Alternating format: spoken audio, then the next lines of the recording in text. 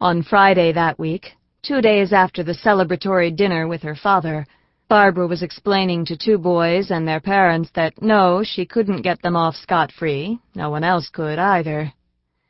"Look," she said patiently, "you did it, and you were caught. There are witnesses. You even told the police that you did it.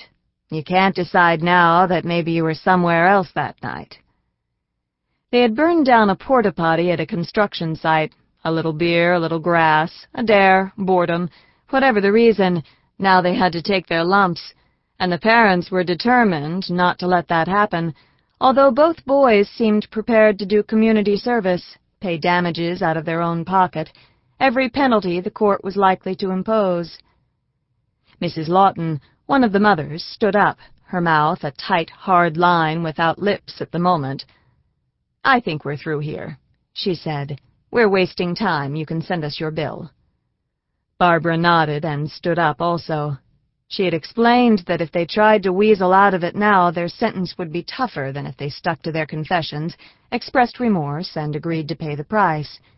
She knew they could find another attorney who would go along, no problem there, but the kids would still pay, and the price would be upped considerably.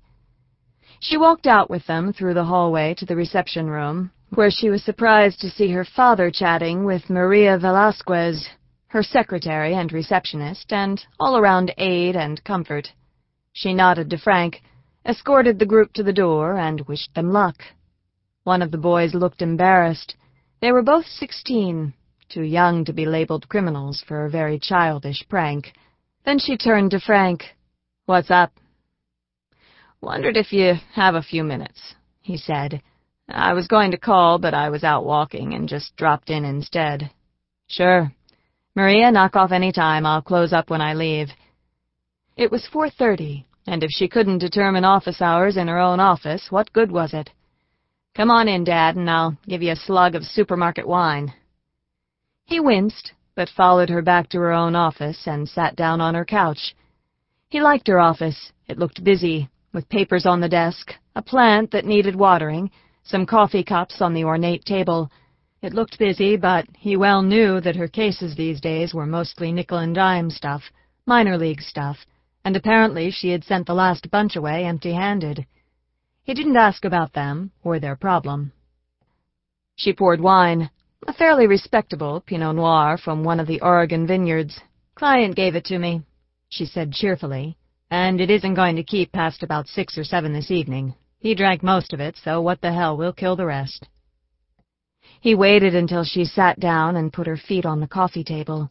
If that table had been a priceless heirloom, she would use it for a footrest, he knew. He didn't even raise a disapproving eyebrow. "Let me guess," she said then. "Your editor called to say it's all a mistake. He was talking about 2 other books, or he wants you to call it Naked at the Bar, or he suggested it needs a little lurid sex, a few car chases, a dozen shootouts, maybe an explosion or 2.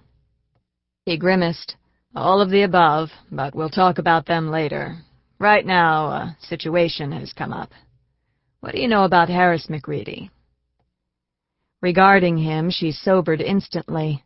After a moment, she said, "Damn all, our own homegrown wunderkind, headed for stardom in the court, way conservative. Why?" He told her about Lara Jessup's visit. Then he said, "I had Bailey rustle up a quick reading of Vinnie's death, just to skim off the top, and it stinks. No one believes in the suicide note. Apparently there weren't any prints on the gun, and the papers he said he was delivering vanished. It stinks. McReady says he was at his wife's folks' house all night, and they vouch for that. Her folks are Thomas and Anna Lynch." He added, "That's supposed to be Loomis County, but it's really Lynch County. Thomas owns most of the land, and probably all the local government." Barbara sipped her wine, not asking a single question yet, any more than he had interrupted Lara to ask questions. Frank went on. "The autopsy revealed death by a gunshot wound to the head, point-blank range, and it also revealed that his cancer had come back in spades, bone cancer. He went through hell with it 6 or 7 years ago, and it came back and probably would have done him in a few months. He had a lot of codeine in his system." For a moment they were both silent. Then Frank said, "Okay, some history. In 1981, Louis Jessup was indicted for the murder of 2 kids who had been hiking in the wilderness area around Sisters. Louis was 19, bail was high, $1 million, and Vinny scraped together $100,000 and got his boy out awaiting trial. Vinny constructed a damn fine brief. He was a good lawyer and did a good job, but he was too smart to try to defend his son in court. He hired Lester DeFeo for that." Barbara raised her eyebrows at the name, and he nodded. In his 80s by now, DeFeo had been one of the best criminal lawyers in the country for more than 40 years. "It's all in the box. Their correspondence, discovery, everything. They would have gotten him off, I have no doubt. But a few weeks before the trial, Louis vanished. Depending on whose side you believe, he skipped, or was killed and buried out in the desert. Anyway, Vinny and his wife lost their ranch, which had been in her family for 3 generations, and they moved to the town of Salt Creek.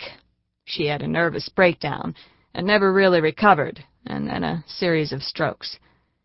So, the string that ties it all to McReady. He was named prosecutor. The ranch was forfeited, Lynch bought it, and within the year, McReady married his daughter, Bethany Lynch." He stopped talking and picked up his wine. Barbara stood up and walked across the office to her desk, not to do anything, but because she had to move. "I haven't had time to read much beyond the history part," Frank said. "Apparently, Vinny had it in his head that McReady was directly responsible for all his troubles, and he began to assemble a complete file on him. For what purpose, I don't know.